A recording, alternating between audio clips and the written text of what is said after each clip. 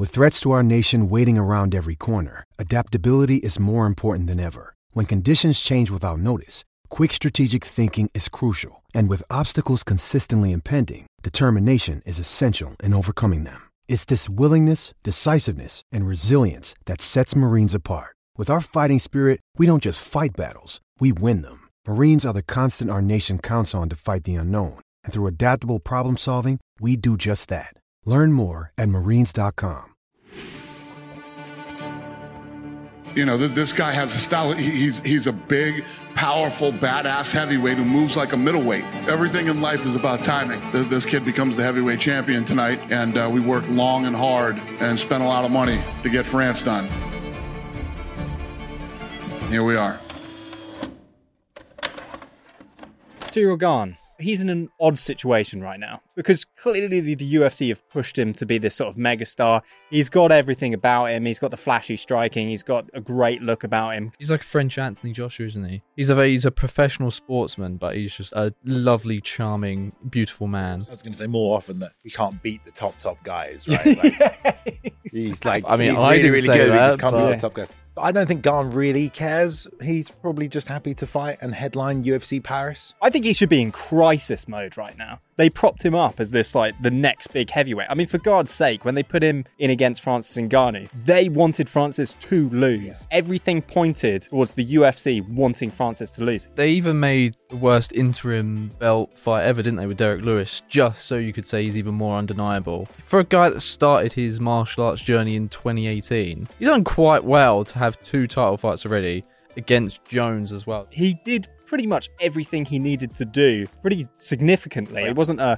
heavy, flat-footed heavyweight that was just knocking people out with one shot. And that's why I think the John Jones fight was going to be fairly interesting. If it was a striking battle. If it was a striking battle, yeah. The fact that he was having great performances, but kind of coasting. It seemed like there was such a technical difference in his like range and his striking and things like that. But he wasn't really taking advantage of opportunities when he had them. Like the Volkov fight was really slow. I think Rosenstruik was really slow as well. If the goal is to win, that's what you got to do. But it's like it wasn't exactly. I never found him to be an exciting heavyweight. He's only really finished the big tubby guys, isn't he? He finished Derek Lewis and he finished Tai Tuivasa. Tai Tuivasa was like absolutely hellacious. Like I don't know how he went through what he did, and he got knocked down in that fight too, which to kind of show that composure. For a long time, we did just kind of have the Derek Lewises of the division were getting the title shots against like people like Daniel Cormier. Sure, Daniel Cormier is a natural heavyweight, but to have the light heavyweight champion come up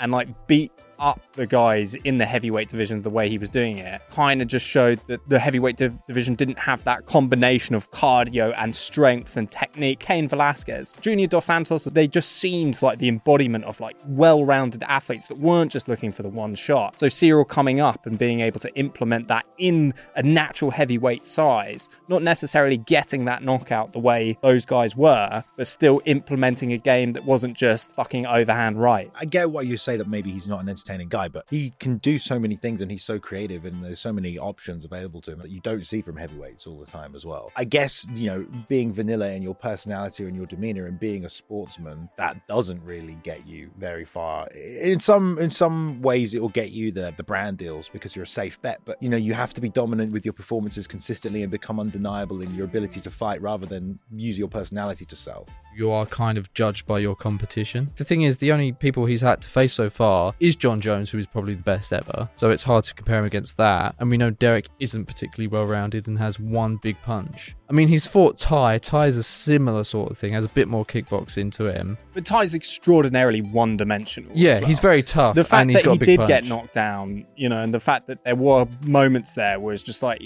the reality of it is he should have really shut Tai down. Yeah. And ultimately got there He as did well. there eventually. Yeah. But yeah, he did get caught doing it. And I think that's do you ever see John Jones getting caught by Tai Tuivasa? No, but that's what I think that tentative technical style where he kind of just like taps you at the outside of your calf, throws a little jab here and there, and kind of a lot of feints and teep kicks. And he's like, sometimes he just kind of goes through these fights like a sparring session, and then he gets caught by Tai, and then that wakes him up a little bit. Yeah, but I don't know. I feel like we need people like an Aspinall, a Spivak, these people to come up with different areas in their game to test someone like Gane to make him better. It's always a problem when you have a champion in the division that is so incredibly dominant and so far ahead of everybody else, and then you have to try and get yourself excited to watch the rest of the guys when you know, well, he just got beaten easily. Why are we watching Gane? What do we get out of it? If it's an entertaining fight, that's great, but we're not trying to see him go towards the title, because as long as Jones is around, he's never going to win it. If this fight wasn't in France, would we care? It's an interesting question, because it's kind of the question of, do you watch fighters just because you believe that they're going to go and win a belt, and you watch their journey towards a belt, and if they're not going to win a belt, then you're not interested? Or because that's not the case, we watch a lot of fighters just because they put on entertaining fights, or like Robbie Lawler matched up with this person like that. Oh yeah, it's going to be a great fight. But you don't really get that feeling with Gane, and I wonder if that's because he has been forever this predicted champion. And then when we saw the reality of it, it was like, whoa, okay, yeah, this guy is not going to win the belt. So now who is this guy? If he's not the future champion, and if, like you said, his fights maybe aren't that interesting, then why do we watch Ciryl Gane? Like, what is his purpose in that division right now? Arguably, you could say that this entire fight is for Tom Aspinall, to set up the fight with Tom Aspinall, for then Aspinall to win and then go take on John Jones. Do we fucking want to see Gane versus John Jones too? No. Absolutely not. No. It feels like this fight is so Gane can beat Spivak, hold his number 2 place, and that gives more validation for someone to then come and beat Gane and have a claim at a title. Tom Aspinall is what everyone thinks Gane is, but better. He moves like him, he's got a better ground game, and like he puts people away, whereas Gane will happily just kick the outside of your leg for 5 rounds. But he has to do something significant. Say it and then do it. Somebody get out there and fucking want this belt. This is what I want. This is how I'm going to do it. Fucking watch me. Ciryl never really did that. He kind of just came along and, you know, beat who was about and then lost. There's a lot of guys that have lost. There's a lot of guys already beating each other. There's a lot of guys that have holes in their game that other people eventually exploit. It's just an aging division. How long is he going to be around as well? He's going to be around for ages. I mean, like, Gane could end up getting, he could see like an Alistair Overeem like resurgence where he picks up like a win streak again and starts taking some people out, because that's what the heavyweight division has been, really, is just a bunch of these old guys who are around and then they lose and then they beat a bunch of people, then they lose and then they beat a bunch of people and then they just stay there, and then it's been 6 years. When's the last time you saw someone go in there just going like, do you know what? I'm going to fucking kill this guy. Buzzsaw him. Yeah, even now it's really tentative. Yeah. With like, even with Pavlovich, it's like he waits and waits and then the shot comes out of nowhere. And that's the real issue. It's just like, actually,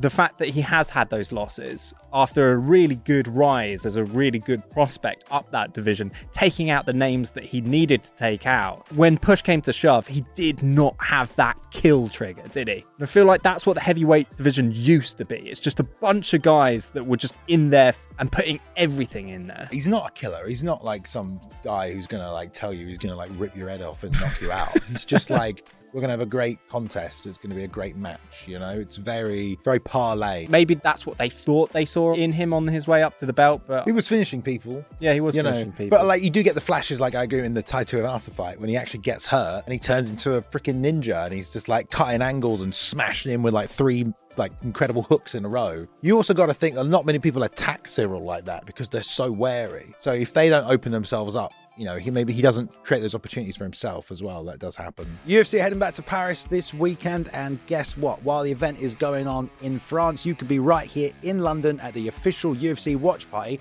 watching the whole thing go down. It's being hosted by Howlerhead, and they are giving away 2 tickets for some of you lucky viewers at home, so you can be part of it as well. Obviously, you'll get to watch the fights live with everybody else at the event, but there'll also be Howlerhead sampling, goodie bags, all sorts of fun stuff going on. It's going to be happening Saturday, September 2nd, and doors open at 4:30. All you have to do if you want to enter and be in a chance to win the ticket to go to the show is answer this question in the comments down below, okay?